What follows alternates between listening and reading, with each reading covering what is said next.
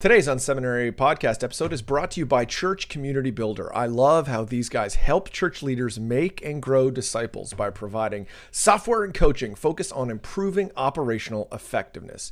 Church Community Builder provides leaders like me with insights into engagement of our church community, helping us close the gaps that allow people to slip away unnoticed. Visit churchcommunitybuilder.com to learn more.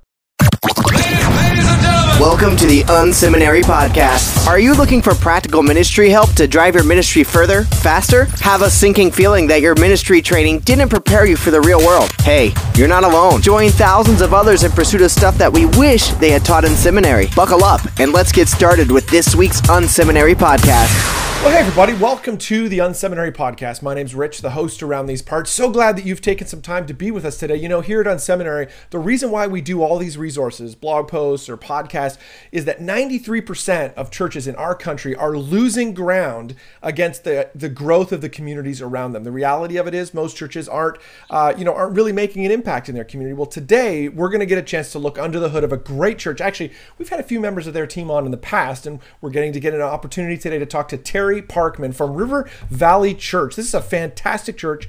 I believe they have 9 campuses, if I'm counting right, if my math counts up right. About 6,500 people in the Twin Cities in Minnesota. Terry, welcome to the show. Terry is the next gen pastor there, so really oversees a wide swath of ministry. Why don't we start by you telling us a little bit, refresh us about River Valley, and then give us a sense of your ministry there. Awesome. Well, River Valley is a multi-site church. We actually have 8 domestic campuses and 2 international campuses, one in Valencia, Spain, one in Swaziland in Africa, and then we have another 8 around Minneapolis and the metro area. My role is as a next-gen pastor, and that's kind of twofold. I'm lead youth pastor, so I'm over all the youth groups and more over the youth pastors in developing strategy and systems. And I'm also over our school of ministry called River Valley Leadership Institute, in charge of developing emerging leaders as well as the leadership pipeline in our church. Very cool. Well, that's a huge area to oversee. Obviously, a lot of moving parts there. One of the things that I appreciate about River Valley is it really does seem to be a fairly vision-driven church. There seems to be a clear idea of where God is leading your church. There's not a lot of ambiguity on that. If you're looking for a church to kind of track with and get a sense of that, River Valley would be a great church to do that. But there's another level to that, which is River Valley seems to be able to translate its vision into reality. That seems to be one of those churches that it's not just kind of pie in the sky ideas, it's actually making traction on the ground. Is that your sense of it? Give us a sense of what kind of the vision versus execution stuff that's going on at River Valley. Yeah, so Pastor Rob, our lead pastor, is all vision. And the wonderful thing about him is so many times lead pastors get the stereotype of being visionaries and then making everybody do the grunt work. But the thing with Pastor Rob is he'll come up with this big vision, and then he'll say, and this is how I see it done. So he's very much in right brain, out left, and then he'll systemize it. And then he'll say, this is a pathway to making it this creative expression. And so because of that, he kind of, through his own personal leadership style, hits the wide gamut of everybody else's leadership style. So as we hear it, we're asking ourselves, where do I jump in on it? Do I jump on this one? So if you look at his vision like a train, it's which boxcar do I belong on? As we do it, it's already moving forward. So that's not the question. The question is, what do we do to make our boxcar the best as it goes on that journey? And looking at it from that perspective helps us to believe in the vision right away. So many people say, how do I get on board to make the vision happen? Well, if we assume the vision is already happening, because if God gave it to us, it's being implemented already, then we just have to operate from the place of how do I make this journey better? No, I think so many people, they would like to do that. They feel like I want to plug in on a vision, but I have a hard time figuring out what their piece of the puzzle is or how, what they can contribute. What's that been like for you?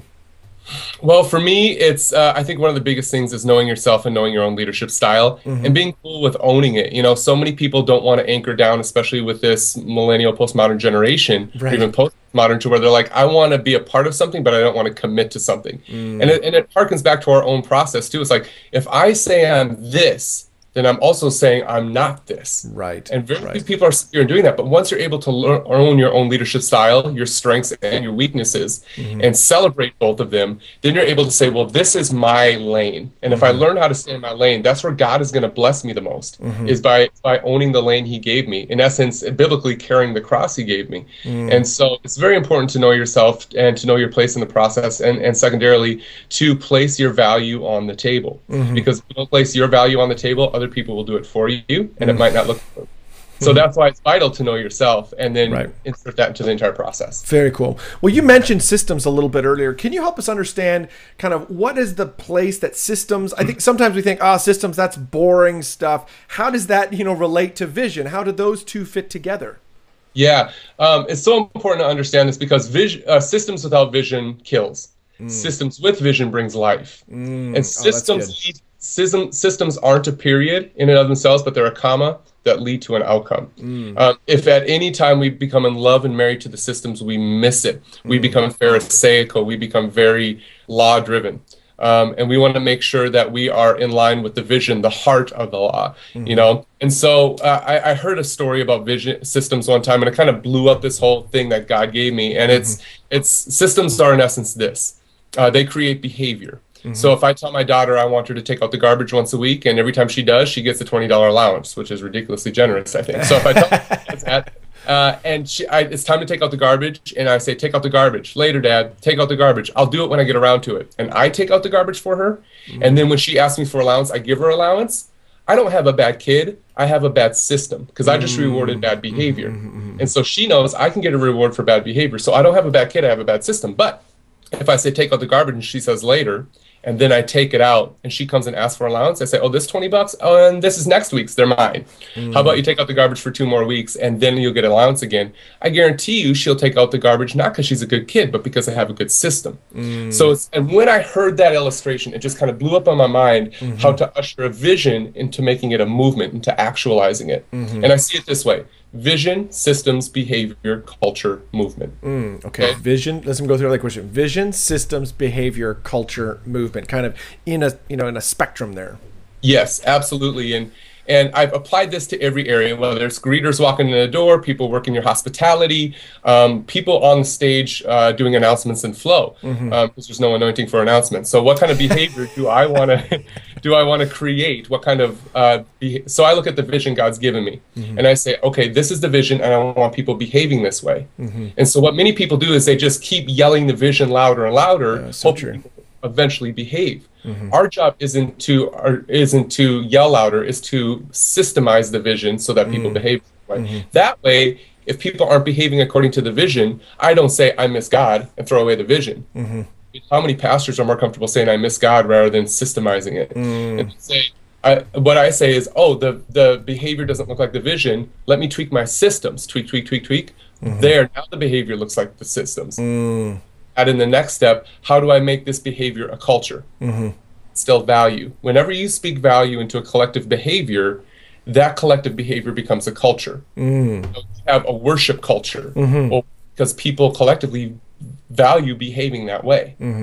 And because you speak value into behavior, it becomes a culture. Now, does a culture look like the vision? No. Well, I look at the behavior then. I don't look at the system, I look at the behavior. No, the behavior looks fine, so I'm speaking the wrong value. Okay.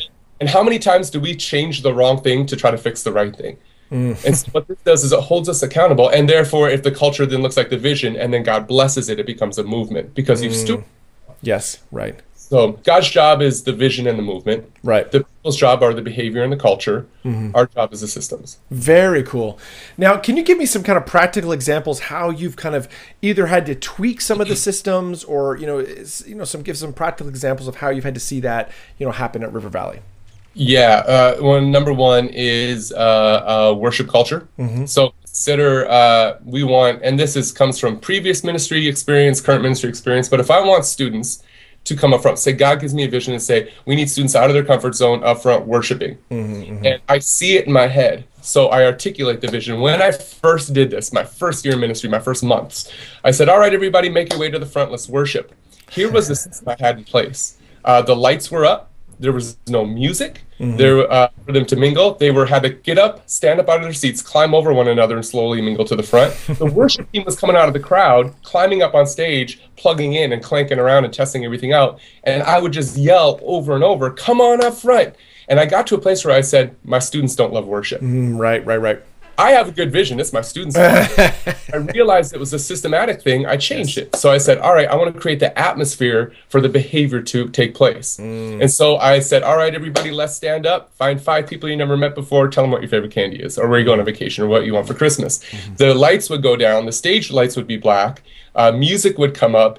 Students would get up and talk to one another. The worship team would be plugging in, but nobody sees the worship team because they're busy looking at each other. Right. And when the worship team gives me a thumbs up, I give the thumbs up to the sound booth. They lower the music, raise the lights. I say, all right, everybody, grab your friend, bring them up front. Let's get ready for worship. And what it was a lot easier to move from your location to up front than to climb over each other, go back to your seats. Right. And so people started behaving a certain way and coming up for worship. After that went for about 4 weeks, I began to speak value. I said, the reason we get out of our seats is because God is an upfront God, and we want to get upfront with him. And so many times when I'm in my seat, I'm thinking about something else, but when I'm upfront with him, it's just me and Jesus. And pretty soon that became a culture. Now, so many people say, well, isn't that manipulation? Well, when I brought my daughter home from China, I adopted my daughter, her bedroom was amazing. Like soft lights, soft music, colorful things, stuffed animals. Did she care? No, she was a baby. But as a parent, I wanted to provide an atmosphere of security. Is that manipulation, or is that just good parenting? Very good. In youth, or is that just good shepherding? Right. And so that's kind of one of the examples that I've used. That's very good. I think, as leaders, our job, another way just to say what you're saying, is our job is to remove the friction in the direction that we're hoping people will go in. So whatever it is that in your case, whatever behavior you want people to live out, our job is to remove the system should be removing friction in that direction. Now, the opposite of that is true. We actually want to put friction in way of people going in the direction we don't want them to go, or to behave in a way. So the way to say it is, the main thing should be the plain thing. So the easiest thing or the next step you want people to take needs to be obvious, needs to be strategic, needs to be super clear, for sure. Changing direction a little bit, I saw something on your site around a program called Ignite. Can you tell me what is Ignite at River Valley? Okay, so Ignite is our discipleship process for youth. Okay, tell me about that. It kind of centralizes our small group, life group format. Okay. It really came out of it came out of my dissatisfaction for what was being produced in small groups. And not just at River Valley. This was before I got to River Valley. But I realized that students weren't taking ownership for their faith. And because of that, we have the statistic of 86 whatever percentage falling away from faith after high school. Why? Because it's their parents' faith, it's their church's faith, it's their youth group's faith. And what I found, especially in this generation, is we have people more in love with the Christian culture than we do the Christ of their culture. And so when they leave their atmosphere, their context, they're also leaving a Christian culture and going into a place where there probably isn't one, even in some Bible colleges, let's be honest. Right. And so because there isn't a Christian culture, they fall away from their faith. And so what I want to do is I want to make them more in love with the Christ of their culture. So what we did is we brought them together, and it's a 2-hour atmosphere, and we call it discipleship. And let's call small groups what they are, by and large, a relationship. Okay. You ask anybody and say, what are your small groups? And what's your discipleship plan? They'll say small groups. Right. Well, who's leading those small groups?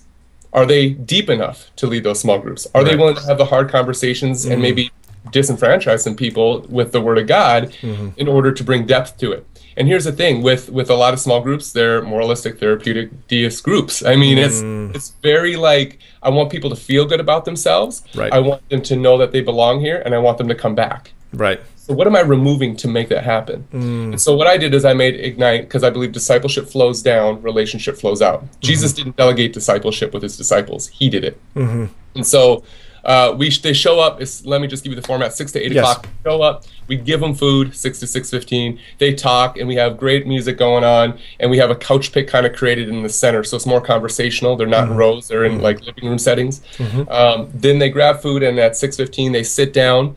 And we give a few announcements, and then we say, what are some questions that you have that have been gnawing at you about the Word of God, or what's happening in the world today? What do you want to know about anything? And students ask any question and every question. We don't philosophically or even theologically answer their question. We biblically answer their question. Okay, yep. And so what we want to do is not give students an answer, but give students a process. Okay. Because everything in our journey is about process. It's not about answers. Answers have never made us make the journey better. You know, unfortunately, they haven't. Why did God do this? Well, that answer might not sit well with me, so I have to understand the process behind it. Right. It's the answer behind working out your faith with fear and trembling, with being ready in season and out of season, and always having an answer for your faith. And so they ask any and every question, and we answer it biblically. After that, we kind of dive into the topic, say Syrian refugee crisis. Big question that just came up. So we made a whole Ignite about that. And they asked about that, and I said, well, what about you? What do you think about it? And it's very rabbinic in that you ask a question of the question until the answer is plain. Okay, and you right. constantly lead them through a biblical thought process more than you lead them to a place of an answer. After that Q&A, we break down into small groups, and we have people leading small groups. Now, the cool thing about our leaders leading small groups, just watch me answer questions through process. Right. So now they get to do it, and we deepen that. Okay, what does the Bible say about about refugees? To love your neighbor as yourself. That when he said that borders weren't included in that statement. You know, well, what if they are terrorists? Well, God says that if we are already dead to ourselves and alive in Him, then it shouldn't be about our safety. It should be about reaching the world. So we really create tensions now, because a lot of discipleship is creating a tension and letting you work through that tension as opposed to giving you an answer. After small groups, we go into a time of worship where we have canned worship, stuff scrolling on the screen, prayers from the Word of God, and say, students, God's been talking to you about something. And it might be something different for all of you. Go into prayer and worship and let Jesus talk to you. After that, we grab more food just to kind of hit reset and bring them back for a solid challenge. And that challenge would be, who's the refugee in your school? Not just the foreign refugee, but the American refugee. The kid that was kicked away from his clique. Right. You're called to that person. And are you willing to die to your reputation to reach that person? Very cool. Very cool. That sounds great. And now, do you do those? It sounds fantastic. Obviously, you're really pushing towards. I love the question-driven environment. I love, like, you call it the rabbinic style of, developing students. I think that's fantastic. Do you do that at all of your campuses? Is that you do that at a few of them? Because I would imagine would be a fairly, a weighty challenge for some leaders to lead that kind of environment. Well, and that's the thing. I've been doing it for about 8 years, so I'm comfortable. I wasn't great when I started. Let's be honest. It's very hard to think biblically all the time without letting your emotion get into it. But it happens at all of our campuses, and all of our youth pastors do that. Wow. And my goal with my youth pastors is not to give them knowledge, but competency. Because if we're going to impact the world and advance the kingdom, we can't advance the kingdom with our knowledge. We only advance the kingdom with our competency. So the journey that these students are going from knowledge to competency to influence. Okay, we don't go knowledge to influence, because if that was the case, then all of our Christian debates and Christian blogs would win the world to Jesus. Right. But when we become competent in love, and we become competent in truth, and we become competent in the Word, then that's where we begin to influence people. When you become competent in the law to show the sin and you bring Christ into it, then that's where influence takes place. And so I took my youth pastors on that same journey. They came to watch me do Ignite for about a month each, and then they started to unfold it in their campus, and then I go campus to campus, and I just bring little tweaks to the system. This is the Unseminary Podcast. Stuff you wish they taught in seminary. Well, we're going to jump into the lightning round. That's the part of the episode where we ask similar questions of everybody that's on the show. Today, we're privileged, honored to have Terry Parkman with us from River Valley Church. Terry, what is an online resource you're using these days that's helping you in your ministry? An online resource, I honestly, man, it's not spiritual at all. I love watching TED. TED Talks are my jam. And this is why, because I recognize I'm not a linear thinker. So if I get a thought and an idea, it'll blow up a bunch of other thoughts that help me to apply a spiritual context to them. And so many times I haven't seen around an obstacle until I listen to another perspective. And that perspective has helped me to create a system around that. So honestly, for me, being a nonlinear thinker, I love listening to TED Talks. And then seeing where I can attach that into my current situation. Cool. It's probably sacrilegious to say that. No, not at all. Come on, I think relevant podcasts, but I think everybody says that. For me, it's like TED Talks. So very cool, very cool. What's a book you've read in the last, 6 months to a year that's had an impact on your thinking? I love Artist and Soul by Erwin McManus. Love it. I love the way he thinks. I love the idea of the freeing of the heart, the freeing of the soul, that you're created in the image of a created God. And when you create, you give him the highest form of worship. And I love that. It's one of the most important things. When we're in ministry, we become very managerial, and God has created us to be more than managers. And so it's so important for me to kind of realign myself into that mindset. Very cool. What's another ministry you're looking at these days that's kind of inspiring you? One of my the ministries that I really love watching is just the way a good friend of mine, his name is John Brown. He's in Kenosha, Wisconsin, Journey Church, and he's been doing youth ministry. He's a veteran of the game, and he's been doing it for a long time. The thing I love about it is his relentless desire for an emerging generation, and cool. It's not so much in how he does stuff as much as it is the process of his mind, and how he processes his heart and keeps it fresh, because it's easy to get bored in your context, and that's why I think a lot of pastors move before God moves them. Right. And so I think John has stewarded himself very well. So I just love watching him from a distance. He's a great guy. Very cool. Well, last question. I'm sure you've got a lot going on, managing all those youth pastors, trying to keep on top of it. When you just want to kick back and relax and kind of enjoy some stuff in your personal life, what is it that you do for fun? Well, on the side, I'm an MMA coach. Oh, wow. Nice. Very cool. I've been doing martial arts my whole life. I grew up on an Air Force base, so my fix was to take as many styles as I could when I was a kid. Very cool. And then I kind of translated to MMA, and after I got in the ministry, I kind of used it as an arm to reach out to a lot of a generation to where I couldn't be put in their context, but they were able to come to mine. Very cool. And it's a fun thing. That and family and Netflix, man. That's great. How I kick it. So. Well, this has been great, Terry. I really appreciate you being on the show today. If people want to get in touch with you or with the church, how can they do that? You can check out our website for the church. You can email me, terry.parkman@rivervalley.org, or hit me up on social media. I'm probably more on that than I am on my email. So I would love to connect with anybody. Very good. Thanks so much for being on the show today. All right. Thank you. Thank you for tuning in to this week's Unseminary podcast. Don't be shy. We'd love to connect. Check out Unseminary Inbox. You can sign up at unseminary.com, and we'll send you helpful training resources every week. Plus, you'll gain immediate access to our exclusive members area with tons of resources you can use. Connect with Rich on Twitter @RichBirch or through email rich@unseminary.com. Don't forget to check out the show notes for this episode at unseminary.com. It includes links to what we talked about today and more. Leave a comment. We'd love to hear from you. Did you enjoy today's episode? Drop by iTunes and leave a review. Thanks again for tuning in to this week's Unseminary podcast. Join us next week when we'll learn more stuff we wish they taught in seminary.